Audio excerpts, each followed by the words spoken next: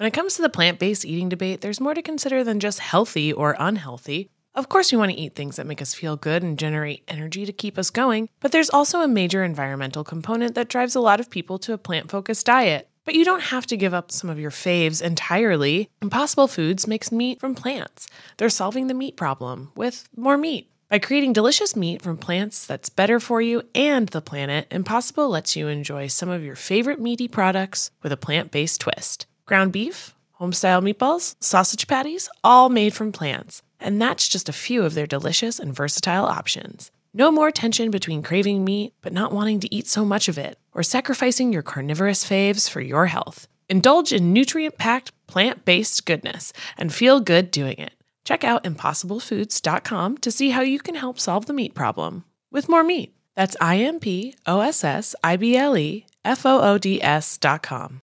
Selling a little or a lot? Shopify helps you do your thing however you cha-ching. Shopify is the global commerce platform that helps you sell at every stage of your business. What I love about Shopify is basically how no matter how big you want to grow, Shopify gives you everything you need to take control and take your business to the next level. I know we use Shopify here at Betches, and honestly, anyone with any kind of business could really benefit from Shopify.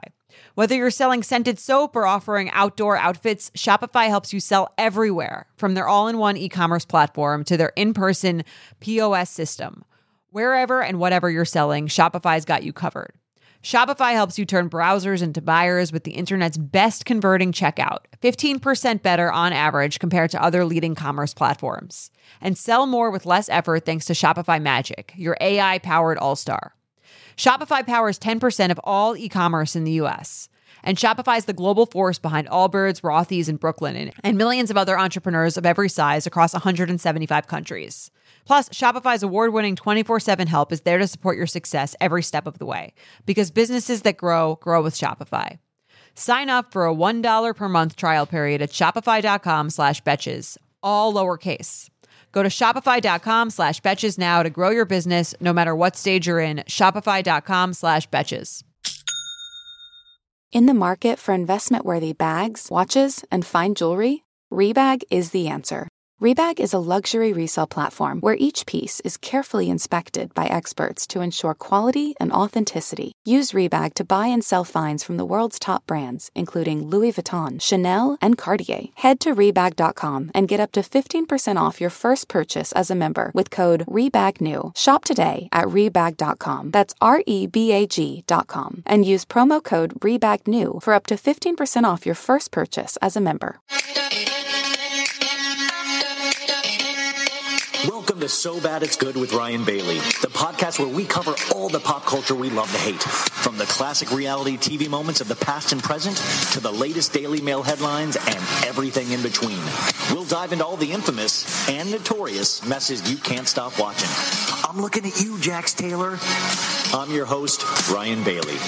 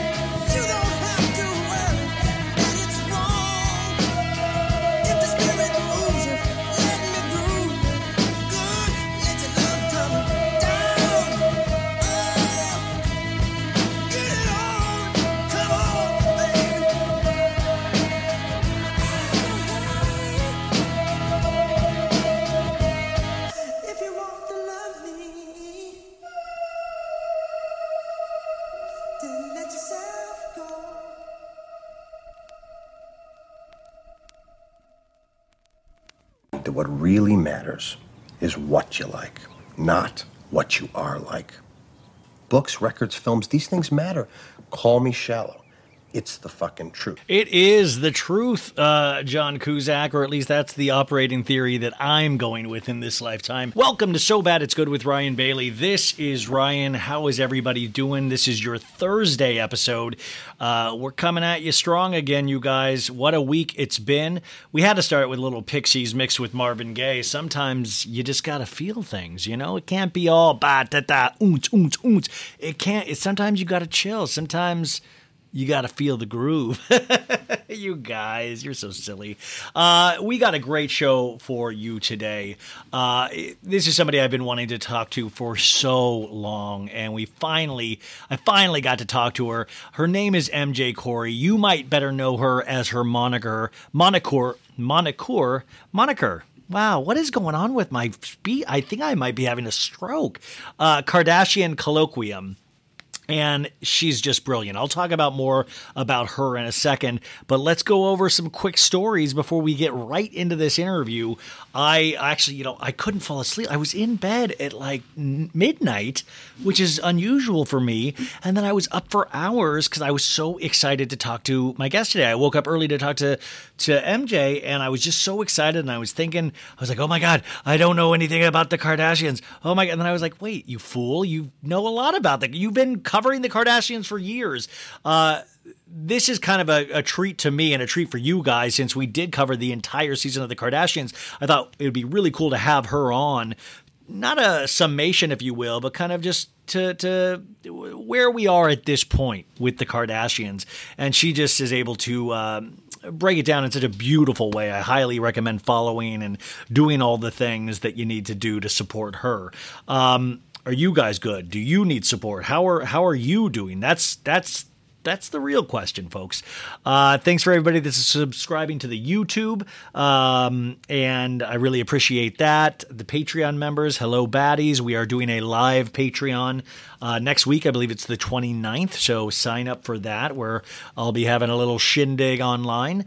If you're into the Bravo universe and talking about Bravo and podcasts and all those things, remember Sarah Galley's show is going to be today. I believe it's 5:30. You can go on her page at Andy's Girls and find all the information for that, because she's going to be live streaming that, and I'm going to watch that as well. I'm excited to watch that and see what's up, because maybe I'll do one day if this goes well. If it doesn't, I don't know, but no, it'll go great. And Lisa Barlow is going to be one of her digital guests, so that is incredible. Wanted to give that a shout out. So today, you guys, you have a lot of things trying to pull your attention. Let me just name a bunch of them right off the top. You got Southern Charm premiering tonight. You have Real Housewives Ultimate Girls Trip 2 Ex-Wives Club. Now, I have not seen this yet, but the embargo has been lifted according to Louis Peitzman online on Twitter, and he said some not great things. Now, we always want to judge how we feel about something. So this is just one man's opinion, even though I respect this man greatly. But we got to find out for ourselves. It potentially reads, and we thought this too, even with the preview, that it might be a little darker, or a lot darker than the first season. So I'm very curious. I do know that in one of the first 3 episodes, Vicky Gunvalson goes on an anti-vax rap, which it's like, hey, for all you anti-vax listeners, you're going to love Vicky this season. For everybody that's not, you're going to really continue to think the same way about Vicky. But I'm excited to watch it for myself. And that's what I love about these shows and these things that we kind of not dedicate our lives to, but really let be the visual soundtrack to our lives, is that it doesn't matter if it's good or bad. I'm still watching it, this is what called servitude is. Like I'm in too deep. I'm not going to not watch Ultimate Girls Trip 2. I think there's only 6 episodes, so we can do that standing on our back. That's not even a problem. The first 3 episodes, though, will be out tomorrow. So exciting. Also, Friday coming up, the Elvis movie directed by Baz Luhrmann. I'm Elvis, baby. I'm gonna eat some peanut butter sandwiches. That kind of sounds like Sutton, actually. I hate when you guys catch on that I'm not the man of 1,000 voices I pretend to be. Actually, I just did somebody else's podcast where I had to do a Richard Nixon imitation, like, oh, trigger. And listen, I don't think there's going to be a lot of call for me to do Richard Nixon anywhere anyway, so I don't have to worry about being bad at it. This is kind of cool if you're a nerd. We had Christina Ariel on Wednesday's episode from the Star Wars universe, which I love. The Obi-Wan Kenobi finale aired today. I watched that, and the last two episodes I thought were a lot better than the two previously before that, and I thought there were some really thrilling moments in the finale. Also, if you're a geek, Multiverse of Madness, Doctor Strange movie premiered on Disney Plus today as well. So there are a lot of things begging for your attention in terms of all of these shows. Below Deck, I think I mentioned this. Did I mention this yesterday? But no, actually this is new news. So Below Deck Down Under, which Aisha was on, she was on the show last week, it's on Peacock exclusively right now, but then on July 11th it'll switch to Bravo, so the entire season will be able to view over on Bravo on the 11th along with Below Deck Med. So it's going to be a night of Below Deck every week, which I love. I truly love Below Deck. So that's everything that you're going to need to watch coming up, even though there's more and more things that get added to this list, it seems like every day. Huge Kardashian news as we lead into the MJ interview. Camelot has fallen, folks. That's right, Kendall Jenner and Devin Booker. Or just Kendall Jenner's guy. Like, I don't even sometimes bother to know their names anymore. Just Kendall Jenner and Unidentified Man have split, according to Entertainment Tonight, the number one name in news. So, but then in the statement it says, a source says, maybe we'll get back together. I'm like, what a weird addition. So it was like Devin reading this going like, the hell I will. I'm not getting, no way, I'm out, man. You will not pull me in. Also, a lot of Phoenix Suns fans rejoicing because I think they got close to the finals or were in the finals or something and they lost. And that Kardashian curse got thrown around a lot too. I worry about Kendall, I do. If we talk about her for a second in this interview, and it's just like, Kendall, I think, is still really on a journey of self-discovery, as we all are, but she's richer doing it. So it's, she's got better tools than us. Remember, like last week's episode, she had all of these really high-tech instruments set up in her room. I mean, she had, an oxygen machine. She had one of those things that you can, Michael Jackson used to sleep in. I'm sure she has some kind of defibrillator there. I mean, like, it's just the whole thing is just stocked. I mean, if the pandemic happens again, I'm going straight to Kindle's, But they have split up, so that is very sad. But also, we are getting this narrative pushed now more and more. It started off like soft swinging. I was saying it's like soft dating. Like they put out the rumor a little bit with Dumois and stuff that potentially Khloe is dating again. Khloe came out and said, no, that's not true. But then we get further rumors that it is supposedly now an investment banker. So very exciting. If any of you guys know which investment banker it is, please let me know. I am dying to know because I just would love it to be Warren Buffett or somebody in their older 80s because that person is solid in themselves and will not hurt dear Coco, Like that's what I think that's really, I want her to be okay. Also, Khloe will be on the new episode of Hot Ones, the amazing YouTube show where celebrities eat chicken wings of varying degrees of spiciness. And I'm really excited because poor Khloe's stomach. She's lost so much weight. The BBL is gone potentially. And I just feel like this could really mess up whatever. Like, what I'm saying? Like after you've been dieting and really eating clean and then to throw a bunch of spicy chicken wings. I worry about the staff at Chloe's this week. It could go south. Like I just feel like she could oh shit, no, I'm good. I feel like I'm dying. Like I feel like she's like one of those people that's just chugging milk. She's like just sweating profusely. Like I can't handle this. I need this to stop now. Also, this is funny. Justin Timberlake, you guys, he really got nailed. Like this guy we really, truly, the internet, especially Twitter, truly hates this man because of Janet Jackson, Britney Spears. There's plenty of reasons. But he was at Pharrell's first annual Something in the Water music festival this weekend, and he came out on stage and did a couple songs, and he did Sexy Back, and he did some dance moves that, listen, even these very kind of bad, funny dance moves, I couldn't even do. Like, I couldn't even get to that point.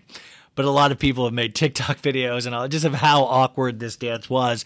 And Justin Timberlake apologized today. Justin Timberlake says he's aware of that, and he's had a talking to. He talked to his left foot and his right foot, and he apologizes, and it'll be better. I got to tell you, man, I think like he obviously has a huge ego, so he's probably not bummed out. But I would be so bummed out. Like I would be so bummed out if the entire internet said I was like, I already know I'm a bad answer, but if you get that confirmed by the entire internet, I don't know. Like I just wouldn't want to be making apology videos. I would want to cut my feet off and never dance again. That's I don't think that's not too extreme, is it? That's normal. What else is there? If there's anything else today, I think that's it. Let's just, oh wait, actually, no, that's not it. Kristen Doty, you guys. Kristen Doty, if you follow her online, she was a former cast member of Vanderpump Rules, which starts shooting again in 2 weeks. And her and her boyfriend split up, and there was another one of her, like a whole stories of her moving out of their house together, and she was sad and crying, and it always. Listen, that is so heartbreaking for anybody that ever has a breakup. You know exactly what that is. But then I was like, it's so interesting that we know these people or think we know these people because of reality shows. Because my first thought was like, man, how many times have I seen Kristen move out of places? She had the moving out of Tom Sandoval's. I think she lived with Carter for a bit. I think, and it's just like, man, like, I know I don't know her personally, but I was like, damn, man, I hope we can finally meet the right one, And then it's just weird because this person isn't even on the show. And then sometimes should I even talk about this? It's like they're not even on the show, but at the same time, you're still kind of interested in their life even without the show. It's very interesting. The same thing on Jax and Britney to a degree, but that's more comedically than anything else, So thoughts and prayers go out to Kristen Doty. And you guys, let's get into our guest because I'm just so excited to have you listen to her. She has created the popular TikTok and Instagram account called Kardashian Kolloquium. Also, Between Two Salads is a great interview show with her that I believe her and her sister produce on YouTube, talking to some really amazing internet people, long-form interviews that I just truly love. Also, her Patreon, which you can sign up for at her Instagram or TikTok, has just kind of dissection of all of these articles and or dissection of the Kardashians in these beautiful articles. I just truly admire people that kind of elevate this material or actually make it easier to why we should appreciate this material. Maybe that's the correct way to say that. It's like it's easy to write these ladies off. It's easy to write reality shows off. It's easy to write this art form off. But I love people like MJ who actually kind of makes us understand why we're drawn to it in a way and gives terms and a language that we can use to talk about this in an intelligent way. And I truly love that. So this was a real gift for me. And I hope you guys really dig this because I definitely want her to come back if she's willing. So you guys, I hope you have a great rest of your Thursday. We'll do Friday. Remember, Beverly Hills Friday, where I just lose my shit every week. But without further ado, also, I forgot to mention that in the end, she does all these recaps on Vogue too. Go check out all her Vogue articles if you want her more ideas about this season of the Kardashians. Got Vogue. I like just a little magazine called Vogue. I am so proud to present our guest, MJ Corey from Kardashian Kolloquium. Welcome back to iHeartRadio. So Bad It's Good. Today we're talking to somebody that I have been wanting to talk to for a long time now because as we talk about on this show every week, I am fascinated, fixated on the Kardashians. And it's not the kind of fixation where I have extreme love. My feelings for them are very complicated, but I think it is a form of ignorance to not pay attention to them, especially if you love pop culture, but also if you love business, if you love sports, they touch every aspect of what it's like to be an American, a business person, so many things. And our next guest actually kind of helps break this down from a different angle. She uses an academic lens. And I hate to say academic because some people kind of tune out what it actually makes it more fascinating. It actually gives a reason behind some of our feelings. And sometimes you guys know I will scream and shout, and I will be very reactionary of very basic things like a man cheating on a woman or something like this. But this takes it so much deeper. And I just can't wait to get in this. All this with her. She has the Kardashian Kolloquium, the Instagram account, the huge TikTok account, the YouTube Between Two Salads, which is an excellent interview show. I mean, there's just so many. I know there's going to be a book. I know there's going to be a movie, a TV series. MJ, Corey, welcome to the show. That was such an amazing intro. That was a really good description of what I do, honestly. Not people don't always get it, so I really appreciate that. I like the Kardashians, one thing I've observed of their brand or their whole project is that they increasingly like to bridge the highbrow, the elite, whatever, with the everyday. And so in a way, I think I almost mirror that with my work because I'm trying to bridge, the ivory tower of academia, the high brow theory that's kind of not always so accessible with the everyday. And I think they're great examples of ways we can like deconstruct anything using ideas that are sometimes difficult to understand. Like I've been learning more about academic frameworks and they make more sense to me by using the Kardashians as examples. So anyway, that was a great description of what I do. No, it's my buddy went at the Art Institute of Chicago and I spent a summer doing performance art with him. And I remember just hanging out with academics and just the verbiage they would use. And like, I'm quoting Foucault here and I'm doing this. And it was a very alienating summer, but at the same time, it was really fascinating because then it almost gives you these things to push forward with in terms of your own personal thought. And it actually it's interesting when it spills over into pop culture and entertainment. But like you just said, the Kardashians are a brand and it's been, I mean, would you consider this the first family to ever market them like a family as a brand? That's a really interesting way. That's a good question. I want to do more research, of course, of the history of reality TV, the history of American marketing, all of that. That's stuff I have to do, especially when I write a book. But I will say they are probably the most effective family doing it now, and they're doing it in really innovative ways that I believe are very influenced by Kanye. Like I want to call the era we're in right now, the Donda era of publicity, because it's a whole new experience. The Kardashians already use their TV show to market. Their shows are essentially home movies that merge with infomercials. So they were already doing that. But I think Kanye really saw their potential, saw that they were entrepreneurial and very new media oriented and helped them elevate. And so what we're in right now, this Donda era of publicity has really served the promotion for their new show, The Kardashians. So all of this experiential marketing is something very new, I think. It is interesting, though, too, even to think of the Kanye perspective, because, emotions were involved and you sometimes get the spurned lover, but I brought you to the mountaintop. And even the stuff when he'll go off on Chris at certain times when he's, not feeling well and he'll be, the best to ever play it. And it is interesting to think about somebody co-opting somebody else's brand or being able to learn these superpowers and then to almost use it more effectively than the person that taught them. Yeah, honestly, I'm working on a piece right now that's kind of been killing me inside. It's been so much work. But that's my essential thesis. Like, spoiler alert, it's kind of that Kanye did elevate them, kind of show them the way or just help them expand. And now Kim is kind of the one flying. And it's interesting. Well, I love your work too, because like I said, I can be very opinionated with my memes. I can be very silly. I can play an idiot very well. And I love to do that. But I also notice you won't make these kind of grand, this is horrible. This is bad. They're lying to us. The time frame did not happen. There's almost, it's not an emotional reaction. You really do have that lens on it that almost separates you from it. Do you ever get emotional watching these things, especially studying them so much? Like, to me, it's love hate with them where I'm like, I see what you're doing, but come on, you guys. Do you ever get that way? Great question. There have been times where I've had a reaction, of course. I'm trying to think of examples right now. You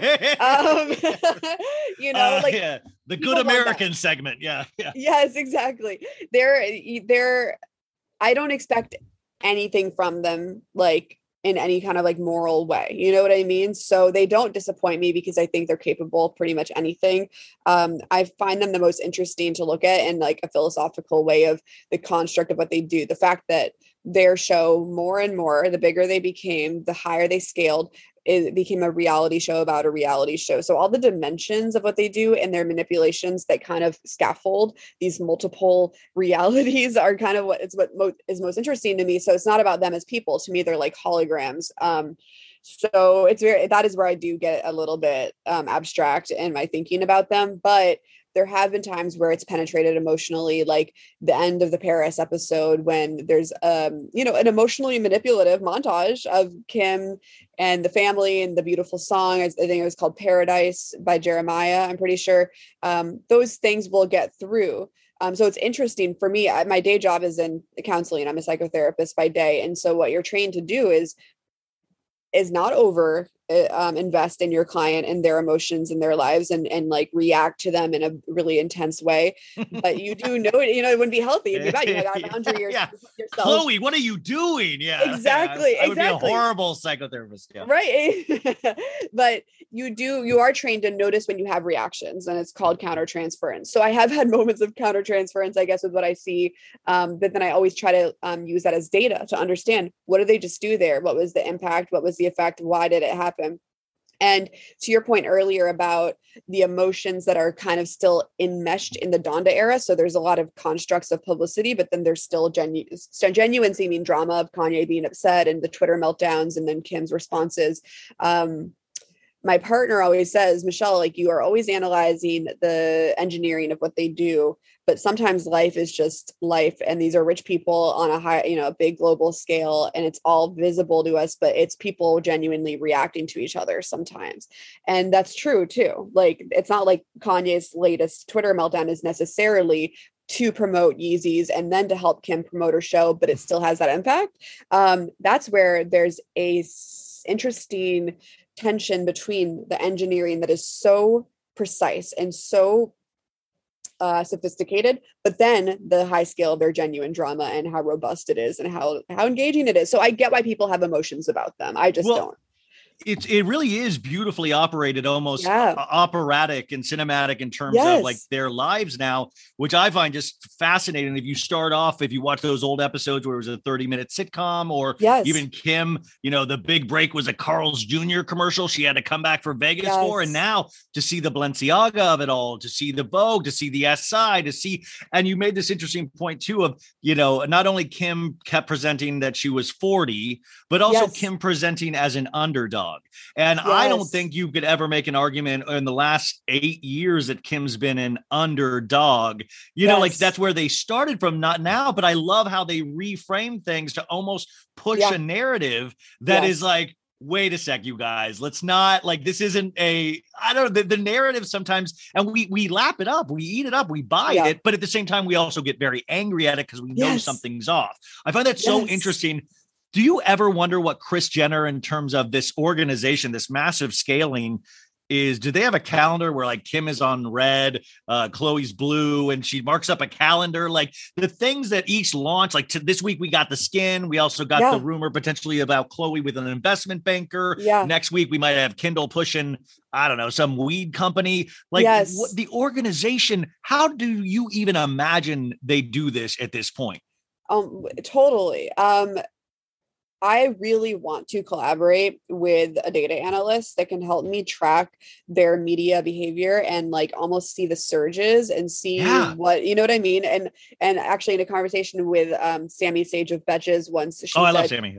And she's great. And Yeah. she was like, it would be so interesting to track the economy of the Kardashians and see how they've impacted the American economy and how it all plays out, because it's very enmeshed with our world, and they don't ever, they flood us. And when they do controversial things that actually hurt them, then they cope by flooding us with content. They don't do the thing that sometimes people do of pulling back. They just flood with more activity, and more drama to kind of like, disorient us from overly focusing on whatever isn't serving them.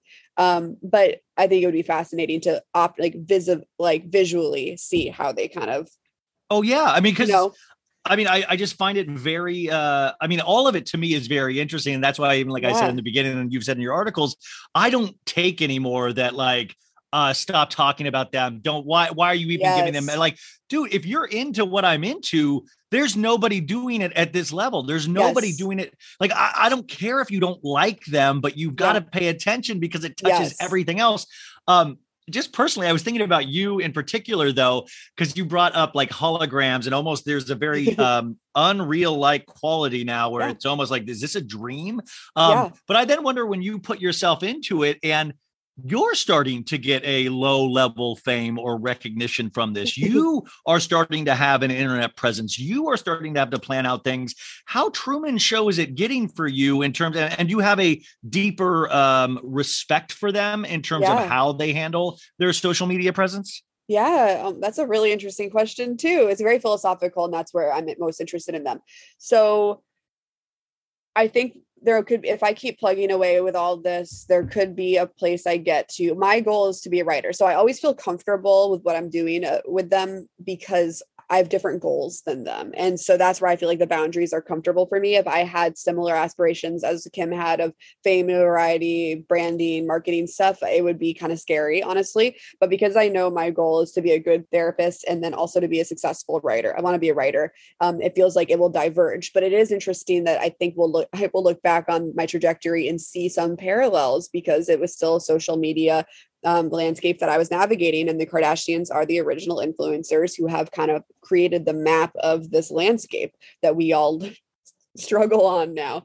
For example, I was kind of an underdog by talking about them. A lot of people were suspicious of what I was doing. I still get a lot of shit for what I do, and a lot of misunderstandings of it. But finally, Vogue took a chance on me. I was trying to be a writer. Oh, I forgot to mention the Vogue articles. Guys, she every episode of the 10 episode season, she had a Vogue article out there the next day that you got to check out. Yeah. Thank you. And Vogue was really great actually about letting me slip in my philosophical. So there's little nuggets in every article. Vogue's I do not need this philosophical argument. Tell me if they're pretty or not. Yeah. Exactly. They did a good job. They would let me put my little things in. But the fact is, Vogue has helped me legitimize as a writer. In the same sense that they legitimized Kim. So that was not intentional. Vogue was just the only place that took a chance on me because a very generous follower connected me to them when they saw that I was having a hard time as an underdog. But there's that narrative. So unintentional, but it happened. And then in terms of the uncanniness of reflecting or processing what they do on social media when they are social media and all the levels that I'm trying to break down that they give us, there's been these funny moments I've got a friendship with Natalie Franklin of Nori's Black Book, who I know you I love Natalie. Yeah. Natalie's hilarious. And seeing her on the show was so trippy for me. It was so trippy because I identify with her as a fellow, person, creator member of the Kardashian content economy, and as a friend, and then seeing someone I knew who does similar, consumption of their content and then output of takes on their content on the show, interacting with them was wild. And also because at that time I was also doing recaps of the show on my Instagram. So it's now I'm going to recap a show that shows them breaking the fourth wall. Because by having Natalie in the show, Natalie was a liaison between the fans and the show. She was a representative of all of us. So it was just, those moments, but I like it. It's fascinating. That's the little sweet spot of weirdness that I like about all of this. Well, I had her on the week she was on the Kardashians, and I had her on a bunch of times, but I was just did you defect? Are you going over there? Because that's the other thing too, is that I think it's almost a brilliant move where I start being not paranoid, but I start thinking like Kris Jenner of like, we gotta get in Nori's black book. We gotta get not skinny, not fat. We gotta get them in the fold so they love us more than anything that they will ever criticize or point out. So we can use those in potential things of like, why wasn't Astro World brought up this season? Why wasn't this? You know, I always think, is this an attempt to distract, or is this genuine appreciation for an art like Benny Drama was a couple weeks ago on the show? Yeah. I loved seeing Benny Drama on there. He was so poised and he was a star. He handles celebrities really well. Like he just, it's like not a thing. Oh yeah. No, he's going to actually, I mean, he's on his way. I think he's going to actualize into like, you know, whatever his thing is. But what was interesting about him in that episode was I actually got the strong sense that Courtney was nervous and a little destabilized by the fourth wall shatter. Yeah. Oh my God. that, by the way, we talked about that all season, you guys, is that their new thing on Hulu is that they break that fourth wall, which they've kind of like stumbled in awkwardly. Like Kendall came in hot immediately. Like she was like, hey guys, I was sick this episode. And we've never seen her to be this animated. And she was like, I'm like, Kendall, calm down. You're all right. Totally. And then, but like Courtney's the same way. I was like, I don't want to be here, you guys. Like you could tell there's like this breaking of, and you can tell her as a person. It actually shows who she is as a person a lot more by the uncomfortableness in breaking that. Whereas Kim, really good at it. Yeah, Kim is a master of it, for sure. She's.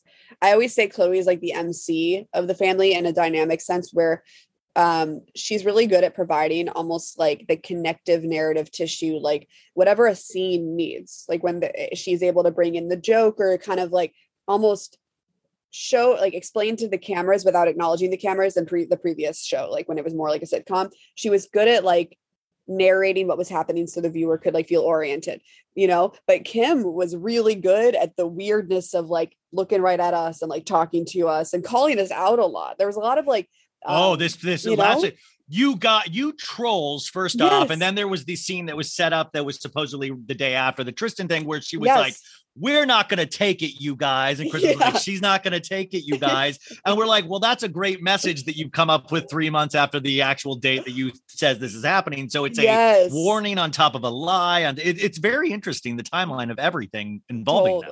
Mariah Smith is really good. She had a column called Keeping Up with the Continuity Errors. Yes. Another member of the Kardashian content economy that I really respect. I'm not so good at the timelines and the logistics, but you're right. It was like you said, a call out on top of a lie.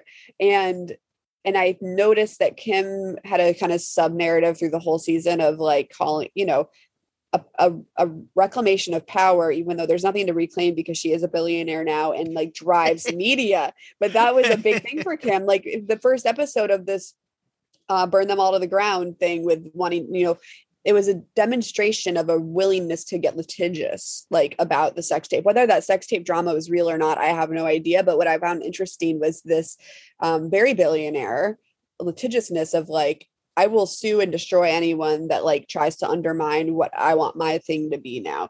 And so that was interesting. All the direct camera, like, and then in terms of the fourth wall breaking and speaking to us like that, because there's been like I said, like, I think the burn them all to the ground was a subtweet, but then there were direct, like, people like conflict. So like, it's the whole nature of a reality show is watching people engage in conflicts and then resolve them. But this time they were using the fourth wall to almost initiate conflict with us. They knew we were going to argue with that of like, we have a right to talk about Chloe or whatever.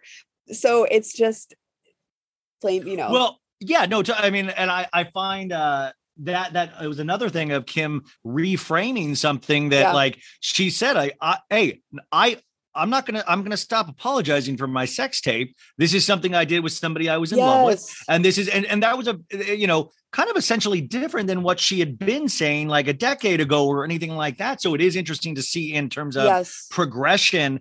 But there is a coldness I always notice with Kim, and almost not robotic, because she's really one of the nicer ones in terms of if you meet her in person, she'll stop and take a picture with anybody. She'll be always a smile. She even points out how professional she is multiple times this season in particular of I'm sick, but I will still shoot in a bikini. And this is I'm lucky to be here, but there is a but I'll cough on everyone along the way. Yeah, that's what I was like. 40 people died in the making of this Sports Illustrated cover. Literally. This glory. And then, she almost fools me where I'm like, we did it. We got the S. Like, I almost feel like this is some victory for me that we did this. And then I'm like, wait a sec.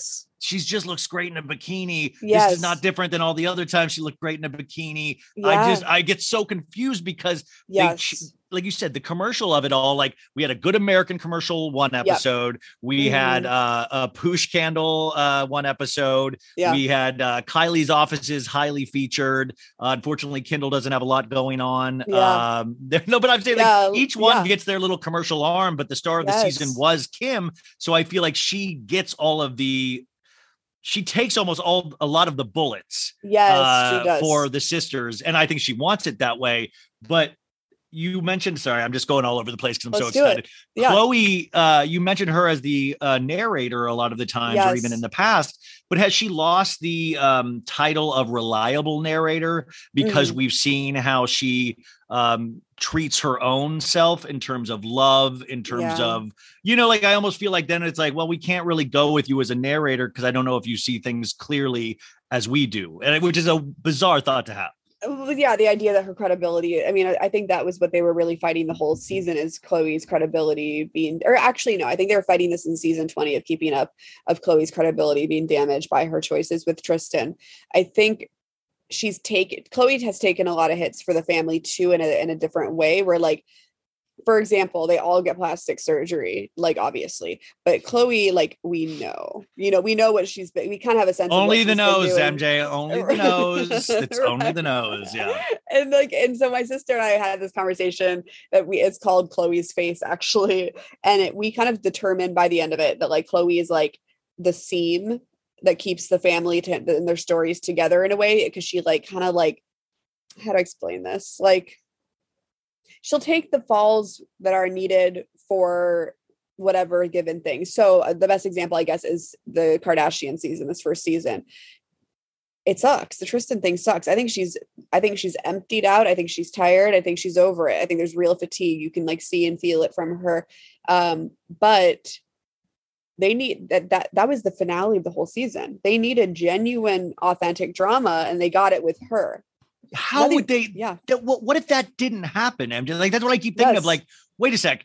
What if that didn't happen? What was going to be the finale? Was it SI cover? Like, what was the finale if it wasn't that? Because that was the most dramatic thing of the entire season, potentially even regarding Kanye. And, like, would it have fallen off to Kanye then? Would it have fallen off to like, what is, then I'm like, was that planned? Did Chris know? Did Chris put it out at a certain time? Like, I start thinking weird things. Like, did Chris, like, stage, like, the girl that, like, Tristan went to cheat with? She's like, just tell Tristan you're going to come over for his birthday. Believe me, he'll say yes. He'll say yes. Exactly. Yeah. No, I've wondered that before. I even wondered also with the beginning of the season, like, how would they have started this if they didn't have the epicness of SNL as, like, generating, excitement in the beginning. But I think whatever they would have ended on, Kanye drama would have been more robust, more viral, more exciting, but they protected Kim. And then it went on Chloe. And even though I think this is something that she doesn't want to have broadcast, the show needed it. And she even participated in building suspense for it. So, like, there's confessionals where she's like, everything's great right now, or whatever, like that. And she's filmed. Wait, and she filmed those confessionals after she already knew what happened. Exactly. So that's really taken one for the team and for the sake of narrative. Like, they are what I will always say about the Kardashians, and this is probably also my draw to them. It's not just the hyper reality of that all intrigues me of what they do, but it's that I will confidently say I think they're some of the best storytellers of our time. Maybe the best storytellers of our time. They are great authors of narrative, and people always say they know how to control the narrative, all of that, but it's hard to write as a writer.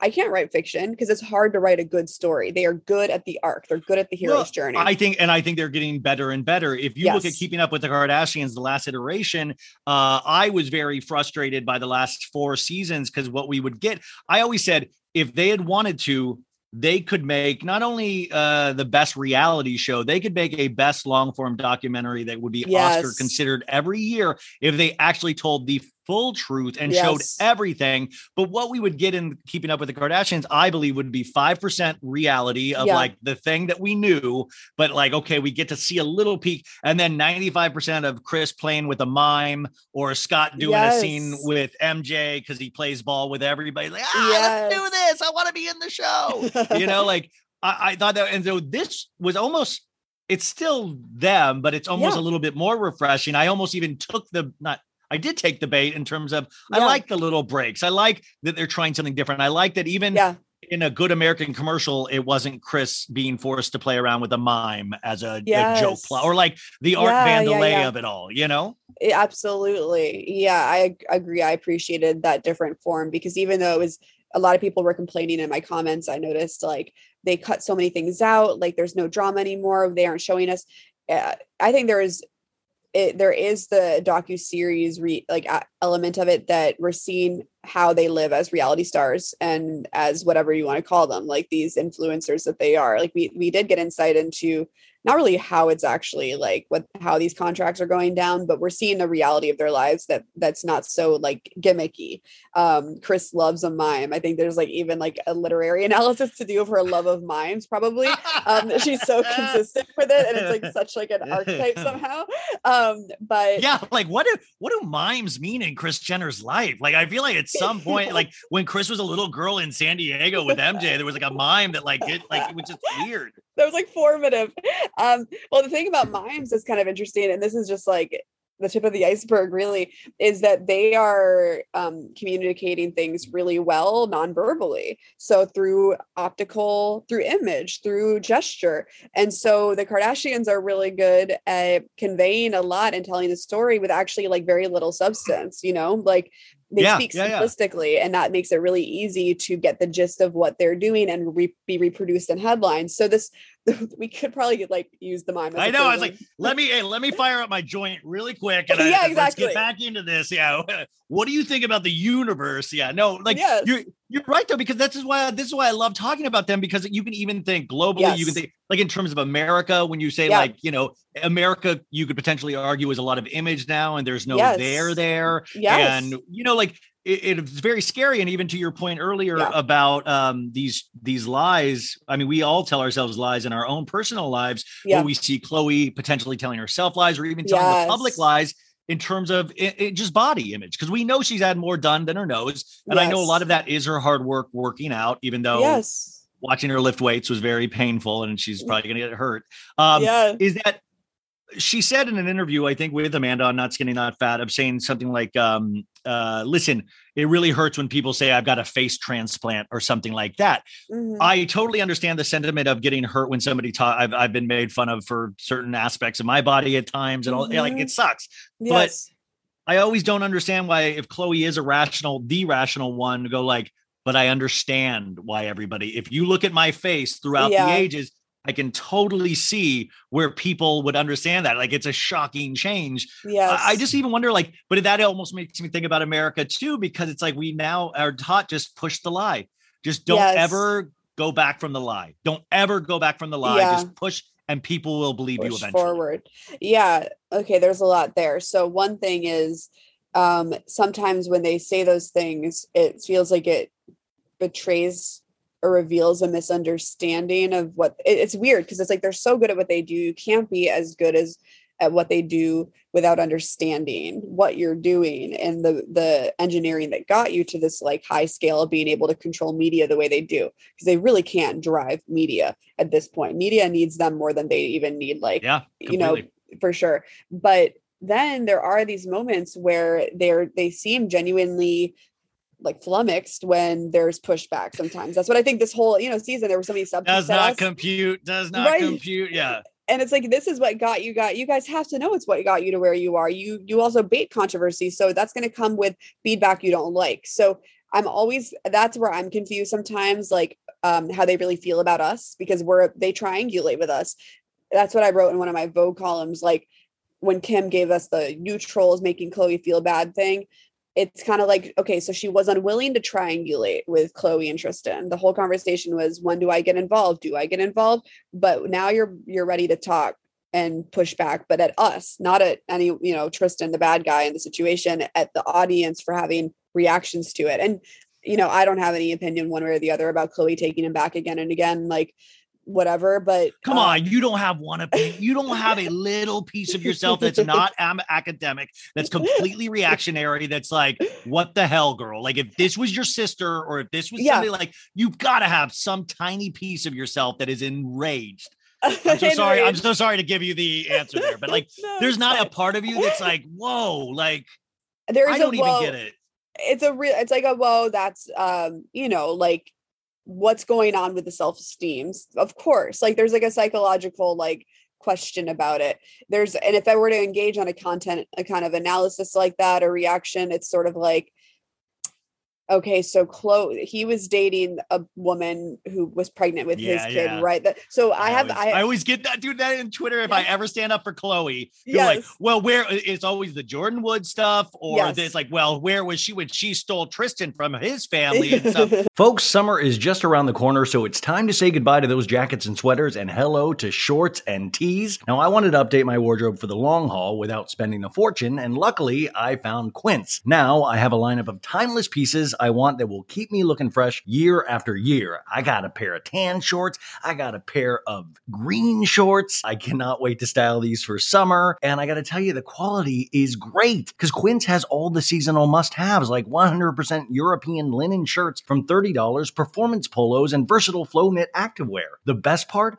All Quince items are priced 50 to 80% less than similar brands. Quince cuts out the cost of the middleman by partnering directly with top factories and passes that savings on to us. And Quince only works with factories that use safe, ethical, and responsible manufacturing practices and premium fabrics and finishes, so you can feel good about what you're wearing on every level. So upgrade your wardrobe. Go to quince.com/sobad for free shipping on your order and 365-day returns. That's QUINCE.com/sobad to get free shipping and 365-day returns. Quince.com/sobad. When it comes to the plant-based eating debate, there's more to consider than just healthy or unhealthy. Of course, we want to eat things that make us feel good and generate energy to keep us going, but there's also a major environmental component that drives a lot of people to a plant-focused diet. But you don't have to give up some of your faves entirely. Impossible Foods makes meat from plants. They're solving the meat problem with more meat. By creating delicious meat from plants that's better for you and the planet, Impossible lets you enjoy some of your favorite meaty products with a plant-based twist. Ground beef, home-style meatballs, sausage patties, all made from plants. And that's just a few of their delicious and versatile options. No more tension between craving meat but not wanting to eat so much of it, or sacrificing your carnivorous faves for your health. Indulge in nutrient-packed, plant-based goodness and feel good doing it. Check out impossiblefoods.com to see how you can help solve the meat problem with more meat. That's IMPOSSIBLEFOODS.com. Okay, you guys, here is my favorite part of the show, is when I get to talk about who is sponsoring us this week, and it is our good friends at Dame. Dame is this amazing company. I think you know them. In fact, when I was on Sheena Shea's podcast Shenanigans, we actually did a Dame commercial together because Sheena actually uses them, so it's like they're amazing. So Dame is their daily wellness products for pleasure, intimacy, and connection. We're all adults here, so we can talk about adult themes. And also, this is not something that any of us, especially women, should ever be ashamed of. Now, Dame, they sent me a couple products, and they are like, I've taken them out. I have them right here, and they are cool as hell. Just in the design alone, the bags that they come in, you can plug these things into your computer to charge. I mean, this thing, really like little pieces of art, but let's talk about it. So they sent me a couple things, and the first one they sent me is called Eva. And let's be honest, sex is better when everyone is enjoying themselves. I mean, I 100% agree. And that's why Dame Products designed Eva. It is the first hands-free vibrator for couples. You can boost your pleasure and connection for all with this little toy that will not get in the way. And you can use the exclusive code SOBAD today for 15% off site-wide. Sharing pleasure during intimacy not only feels good in your body, but it can increase your emotional connection. It can decrease your stress levels so you can take those good feelings with you throughout the day. But in order to get there, even the most sexually motivated couples can benefit from a strategically placed buzz. Enter Dame Products. Dame Products designed its hand-free toy Eva specifically for couples. It nestles close to the body and stays put with just a finger so you and your partner can focus on intimacy. Designed to enhance, not distract from pleasure. Eva is your sex life's new best friend, so what are you waiting for? Just add this toy into the mix. Discover new layers of pleasure you can share, plus sex you will look forward to. This is you can't see this, but it is, I don't know if you can hear this. Can you hear that? Is that picking up at all? This thing has like 4 different speeds, and it is, I mean, it's like this really cool looking product. It looks like it's really, the design of it is amazing. And then they also sent me this other thing called Air, A-E-R, and this is a solo product. So if you don't have a partner, if you're not looking to have a partner, this thing is for you. It can improve the quality of your sleep, help you de-stress, relieve pain, and give you that lit from within glow as you go about your day. This Air is a suction vibrator from Dame Products. It's a powerful arousal tool for fans of oral stimulation. Dame's Air creates thrilling pulses of air and a soft seal around the clitoris so you can go all the way right away. Not only is it perfect for beginners, it's also waterproof and features 5 intensities and 5 vibration patterns so you can explore what works for you. This is another, how do I turn this on? Oh yeah, do you hear that? Like, that is insane. Like, that's wild. Another really cool looking one with a cool case. The best part, Dame offers hassle-free returns within 60 days, so your satisfaction is literally guaranteed. So this day, like, they're looking to satisfy you one way or the other. This is an insanely cool company.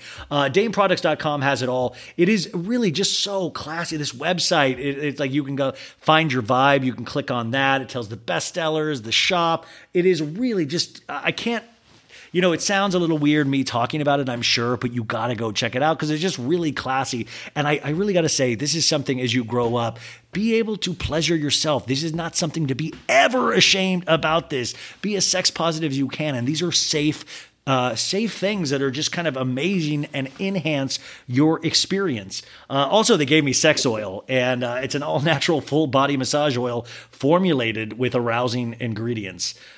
Sandalwood, love that. Seed oil, sandalwood, cardamom, ingredients, jojoba seed oil, kava root, melatonin, and damiana. Melatonin's my best friend. Oh my goodness, I'm going to drink this. But you guys, Dame. But I need you to do what I said to do earlier. Just go to dameproducts.com/SoBad today for 15% off site-wide. That's code SOBAD to take 15% off your order at Dame Products. DameProducts.com.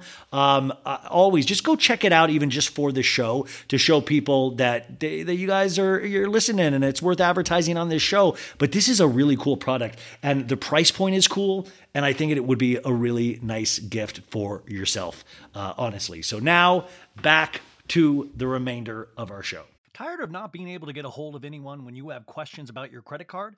With 24/7 US-based live customer service from Discover, everyone has the option to talk to a real person anytime, day or night.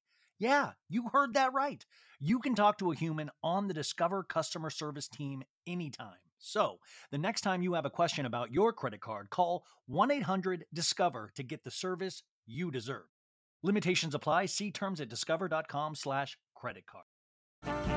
This episode is brought to you by Snapple. Welcome to the Snapple Market Auditory Experience. Close your eyes. Imagine you're walking into your neighborhood store. You make your way to the back and reach for your favorite Snapple flavor. You can't wait. You take a sip. Whoa, that's a lot of flavor. What flavor are you holding? Now open your eyes and check out Snapple.com to find ridiculously flavorful Snapple near you. And I'm like, I think at this point we could all go like, I think Tristan might have egged that relationship on just For as much sure. as Chloe did, No, Tristan is very eager for those cameras. I think Tristan was really into the Kardashian thing. For sure. I just sometimes if I were to really like be like this about it, I'm kind of like that's how it starts. If I were to be like you about it, no, I would. no.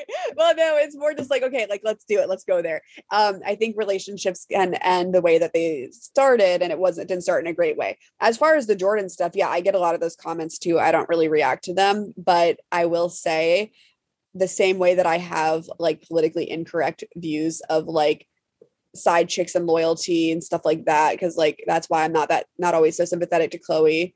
It's the same with Jordan, where I'm kind of like, no, she shouldn't have done that. That was a bad move, like that was her best friend's sister, and it was someone in the family. So I don't actually feel that bad for Jordan either, to be honest. Me either. But I totally understand what you're saying. But I also think there's almost humanity in that, because I can recognize an abject failure in morality in a moment that involves family, because it's like, wow, that you're wrong, Chloe. You're wrong kind of in certain ways you're handling this, even if I don't fully agree with Jordan. But it's almost refreshing to see somebody be blatantly wrong and reactionary than somebody, it's like Kris Jenner of it all, of like, we are nice to the men in our lives that have screwed us over for the children. We are nice to the men, like I almost like that she made a mistake. Yeah. And I don't know enough about how Chloe, I actually probably should like brush up on what happened in the fallout. All I kept up with was that it happened. And I remember being like, damn, Jordan, like that sucks, because like she and Kylie were very cute. They were a great duo. I remember Life of Kylie. I thought it was, sorry. Do you need to? No. Sorry about that. I never saw Life of Kylie, but I heard it's like very interesting and very like cyborgy as well. Oh, totally. That's what I mean, there's like this detachment, and when people are using private jets like we would an Uber, and like because there was like a romance between her and Travis and their private jet, she's flying here, and I'm like, this is so off the charts weird. Like this is just weird when we're using PJs like I would use an Uber to go see a woman, and she's sneaking off to go see Travis in a private jet. It's like that. The scaling of their lives are just completely insane. Kim this week, this was the big launch of Skims, right? This is the makeup line. She already has Skims, wildly successful, which I didn't realize until recently that Kanye was the one that introduced her to the person I don't know if that's correct or not, but I read something where he had a hand in helping, launch Skims, but it's completely, I think it's a great product and a great idea from everybody that I've talked to, women that wear it, but the skin line is different. But just in terms of attacking the promotional tour of the skin line, she was on, I think, the Today Show yesterday and all of this. And I always found it interesting that a couple of weeks ago, we got the episode where now that she's more freely talking about Pete of, where me and Pete really bond is skincare. Yes. Pete loves skincare. That's what we geek out about. We do facials. I fell asleep at 8:30, put pimple cream on my nose. Sweetest thing I've ever. Now, to me, it's like, listen, I think Pete is an attractive dude. Obviously, doesn't need my compliments. But I was like, is this true? Or is this like my skincare is coming up? So I'm going to say this relationship that we're all curious about, we do love to focus on skincare. Yeah, no, totally good catch. It was such a little nugget.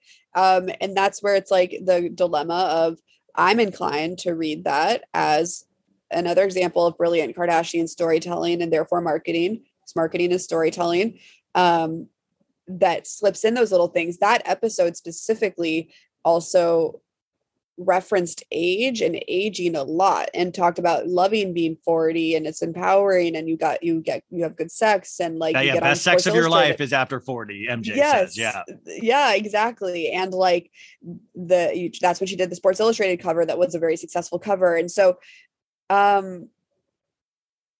that's an example of like a really effective and I think curated episode. But my partner would say potentially, I mean, she respects like my approach, but she also might be like, well, maybe it's true. And then it's convenient. And then it's like a fact that they like skincare and it funnels in well to their larger narrative, but it's also rooted in truth. So we never really know, but I find the most interesting things to be the deconstruction of that episode? Why is she talking about skincare in an episode about, reclaiming your aging process? It's very I almost didn't even catch that one until, like I watched it. I was like, okay, but then I was like, oh wait, she has a skincare line coming out. She has this, it's very interesting how they'll do these subtle, like now I think it's way more subtle than it used to be in the beginning. And they would actually outwardly say, I want to be huge. I want to be this. I want to be this. And now it's, even in the reframing of how Kim, like I said on the show this week, I said, I want to be so rich one day where I get to say things like, I need to tune the negativity out. I need to tune, it's like negativity does not exist for billionaires. It's like that. Then you get to a point where you're like, I can't have any other voices. Kim's let us know many times that this is, but then I always say, well, then I know you use social media as a tool, but maybe give that over to a team and stay off social media entirely. Like it's this, I always wonder if they're caught in this animal as well. This machine, for sure. Totally. And like, I've always wondered if they're still the ones behind their social medias. Everyone has a different opinion on that. But what is interesting too, and this funnels back into our conversation about the effectiveness of their storytelling, they have used social media as a tool to stage dramas to promote the show. Like when there was that least interesting or exciting to look at moment, they promoted the episode with those fights, with a crazy Twitter fight that was so corny and so very uncanny. Like reading it felt like you knew you were reading something that like some intern wrote. And it was like, I do care about my kids. What's so wrong with that? Hashtag keeping up with the Kardashians. They were adding each other, but it was like a very obviously staged conflict. And that's where it's like, we even read that and we know like this seems like it's promo for the show. Cause it's like, it's just the way it's written is just too canned. Yeah. But it still gets the gist across. And so this piece that I'm working on right now on a crazy deadline, I talk about how Walt Disney has a quote, something like, all cartoons and fantasy has to be exaggeration and caricature. That's the nature of something like storytelling and fables or something like that. And the idea is that people need the broader strokes to get the gist of a story. That's how it like is memorable and becomes almost myth.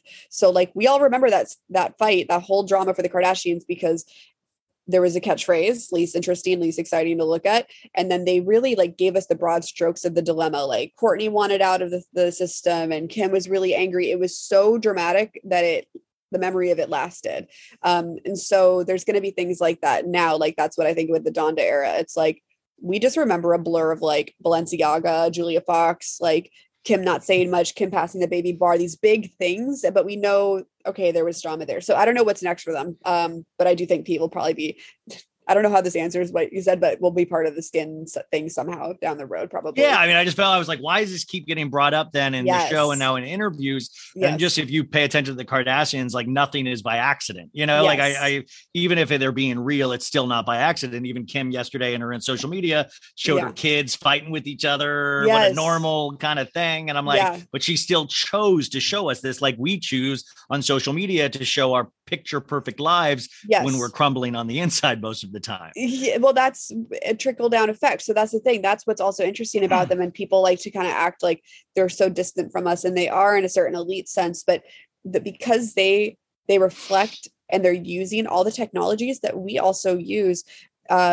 There's a trickle down to like how we all live. They're just doing it on a really high scale. Like the curation of our lives, the fact that like my life is like kind of a mess right now, but like, I'm not going to show that on Instagram. They have more going on than they're showing. Like they're creating narratives that are effective to sell shit. So like we're doing our own versions of it. Dude, like there's like 24 hours a day. I want to go on Instagram and go like, I am in deep emotional pain right now, you guys, but here's a funny meme. So, secretly I'm in pain because what normal person does this, but it's like this, I just like, I can't imagine. Then you look at these examples of like, I can never get to that point. I could never, like, this used to be aspirational, these people. And now it's gotten to a point where it's not even in the realm of aspirational. It's so far, it's like in Mars, but also even the stuff they have to put up with to get to that point. I don't know if I could withstand any of that kind of slings and arrows. Oh my God, no. Well, that's the thing. So like, if they showed us everything they know they would lose us. So they compress, maybe it's like they compress certain truths into a good package, like Chloe's, the dissolution of Chloe's like family into a really great finale episode that like leaves on a cliffhanger. And like, she like took one for the team to give some real drama to this like otherwise very branded season. That's a lot of work. That is a lot of work to compress it and curate it and plan it like that. And it's like I said, it's hard to be a good writer. It's hard to master narrative. So I will give them that, but they're also, they're fine. They're doing fine. I don't know why they keep going.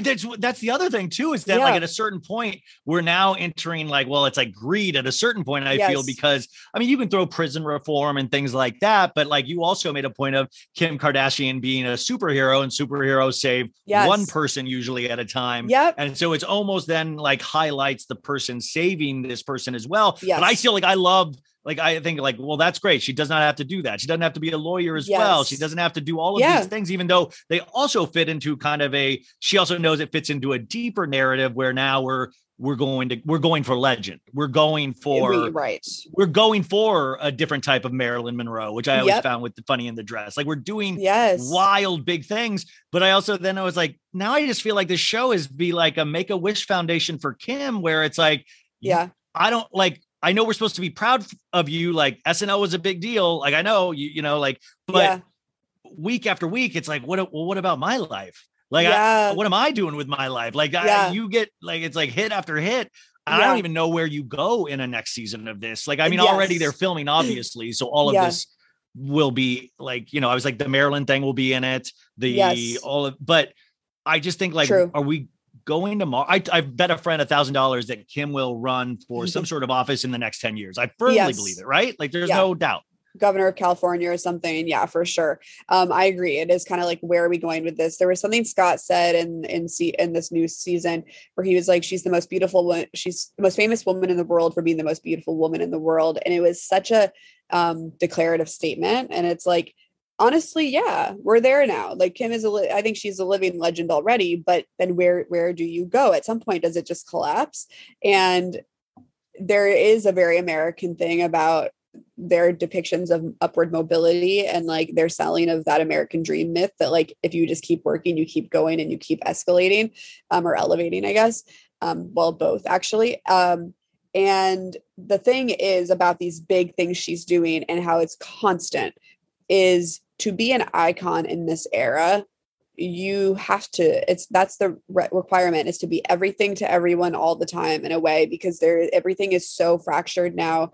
And there's like micro niches everywhere, and there's so many platforms, and it's all chaos in a different way. Media was more centralized through America before this weird moment we're in of new media. So to be like a new media icon, you do have to be this like fractal of everything that Kim is. That's why she dresses up as so many other people. And it's why she's like literally has a brand and everything now. And so she's creating a formula that is only possible today to be an icon. Funny, she fully admits she does not have her own personal style. She fully admits that I find it fascinating to go like, but I will learn, but I will work hard and learn, and it's like, I came up as an actor in Los Angeles, and it was always like the people that were oblivious, like I can't act, but I'm going to keep trying. Like, I'm going to keep taking classes. I'm going to keep trying. I'm never going to be, but I'm good looking. I know that.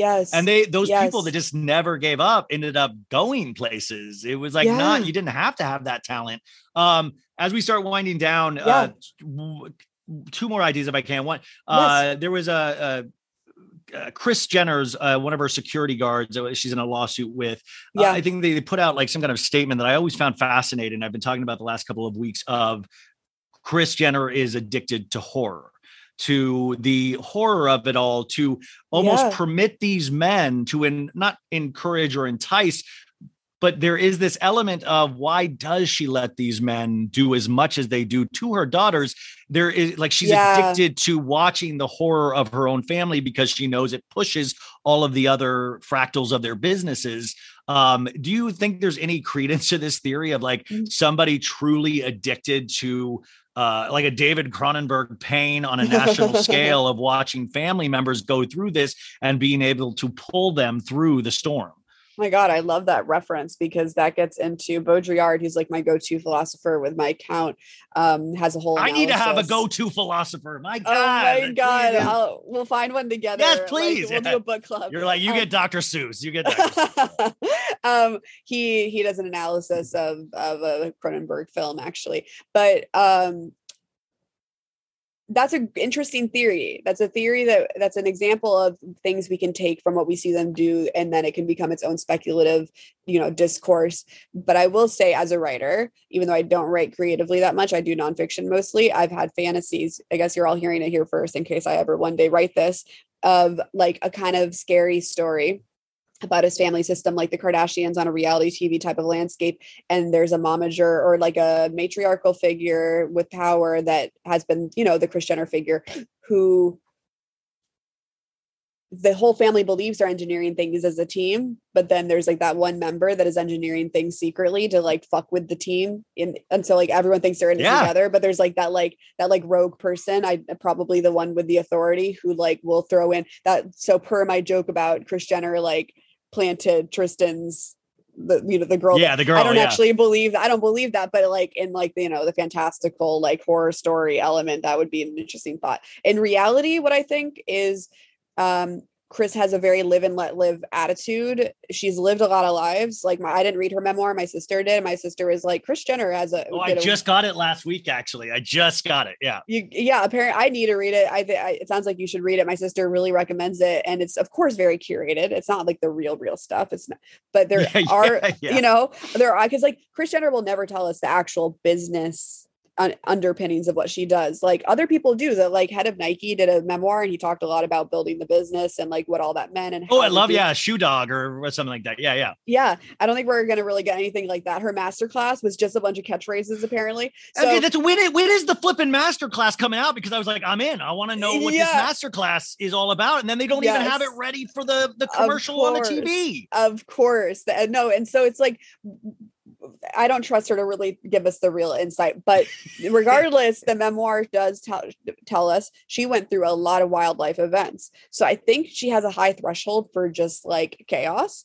And I think she probably does know that it's good content, but I think it's also this thing of like, they are very careful about the men in their lives. So they're careful in this bad way. Like they're very, it's almost like they choose very particularly bad people in the long run. Yeah. Like even Scott, there is this desensitized of like, I like making money. It's great. I don't know. I just want to be a part of it. Come on, don't cut me out. Like, but he's almost resigned. Yeah. He's almost resigned to the fact that this is his existence now, and I will not push further than this point. Like they almost watch him fall apart on a yearly basis, and it's content year after year. Well, the whole Scott analysis is his own conversation because he's like the court jester. He's good at making fun. He's got a comfort with everybody. He can make any scene good. He can make any scene like, okay, that's acceptable. Similar Chloe talent at that. He shows up and does what needs to be done for the moment, but he also, you can't like fake like the impact that addiction has on someone and how they act. So like he would bring in, similar to Kanye in this way, like stuff that wasn't so convenient. It's not good to stuff, a wad of bills into a waiter's mouth the way he did in Vegas in a very early episode. And that's when they were still like, a hokey family sitcom reality show. But he would do that. And so I think they eventually realized like, oh, this is still good content. And like, it's kind of amazing to me that he allowed them to use that stuff. Like, how did that work? Seeing himself behave that way. Some of those episodes where he was like being hauled up the stairs by a security guard, like so drunk, like that's rock bottom shit. And he allowed, and it's like, what were those conversations like? Was he like, don't use this, but he signed the contract, so they're gonna, or it can't. I think he's the only one that's not a producer on the show now. Right. So, they're like, whatever. And I think it's worked out well for him in some ways. He'll keep telling himself financially and to like, I think there's really like, not manipulation, but there is this thing of like, well, this is my family. This is my family, Yeah. And they really are his only family. And he even though there's been such exposure of that stuff, will constantly say like, I have a career because of them. I have a life because of them. He will like give them that credit, but it's been a gnarly journey for him. So I'm very interested in the Scott factor and like what it's been like for him to see his like worst moments documented. Cause like Chloe, yeah, she threw her Tristan thing for the show and they curated it nice for her, but they don't really show their rock bottoms in that way. That we've seen drama, we've seen scandal, but we haven't seen like raw. Yeah, it's all whispers and things that we can assume. And, and just to wrap up the Kris Jenner thing, it's like we will never, I don't know if we've ever seen the real Kris Jenner on this show, which, I mean, we always, she's almost mythologized as well as like the devil works hard, but Kris Jenner works harder. Oh, yeah. Because, the goofy grandma that we see on these shows is not the one that is part of multiple billion-dollar deals. Like that's not how business works. So I would love to one day get the real Kris Jenner, because it would just be fast because she's so good. I mean, I just know she's got to be like insanely good in how she handles people that we're not seeing on the show. We didn't even get to Kravis, which you had a great idea of, like the way they self-mythologize themselves, or the way they talk about like, oh, we're so Sinatra, we're so Rat Pack, babe, and the over-sexualization of a relationship that, I mean, I'm all for. Like, I'm happy she's happy, but it is funny how comfortable she is with him in terms of bumping uglies all the time. No, so interesting. They do their legacy will be how they self-mythologize, and they also align themselves with like great couples, iconic moments, mid-century, like iconography, and then their story on the show was largely extremely intimate, surpassing sexy, fun, romantic PDA. They like it, everything with the Kardashian is extreme. So suddenly with Kravis, like we've been seeing their PDA. Oh, it's cute. I think a lot of people were down for Kravis in the beginning. And then it was like, we're going to see this journey that is like the furthest conclusion to sexuality, like reproduction. So there is such interesting stuff to analyze about all that. I mean, it's just so, there's so much to talk about. I think I got to 10% of the things or ideas that I wanted to speak with you, but this is how good she is, you guys. She has a Patreon that you can support. You can go read articles. You can go watch the YouTube series. And I don't know, this is something, why do you want to be a writer? You are a writer. What do you mean? Like, do you mean like I want to make $1 million from it? Like, what do you mean? Cause I'm like, you are a writer. Like people look up to you when you're writing. Like, I wonder just why you classified it like that. That didn't make sense earlier, but I mean, you're a writer. Thank you. My partner says that too. I was getting a lot of pitches rejected and just like kind of not getting into like, no one was I was knocking on the door a lot of like publishing and not really getting a break. But no, this Vogue column was a blast. I hope that I keep coming back with them and people are starting to give me more of a chance. So I guess I'll feel more like an actualized writer when I'm able to get my stuff out there more. I totally get that. I mean, like, listen, I couldn't fall asleep because I was so nervous to talk to you because I was so excited to talk because really I just geek out on your work in the best way and you legitimize what people like me do. And, you're able to really, I'm very proud to be a part of the Kardashian economy because of people like you, just, make me think further and harder about these things that I think are worth deciphering. So you guys, I'm going to put all of her information in the show notes. You go support, you already know her, I'm sure. But if you don't, this is somebody that actually really takes you through something and why you should be paying attention to this, especially if you love any of these things, reality shows, pop culture, the law, sports, music. It covers everything. You do not have to love somebody to respect them and pay attention and learn from them. So MJ Corey, Kardashian Kolloquium, which I keep mispronouncing all the time, but is there anything else to look forward to for you?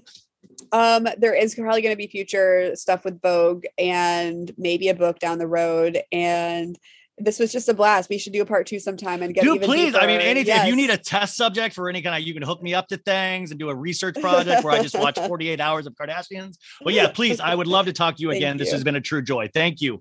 Thank you. 5, 4. Betches.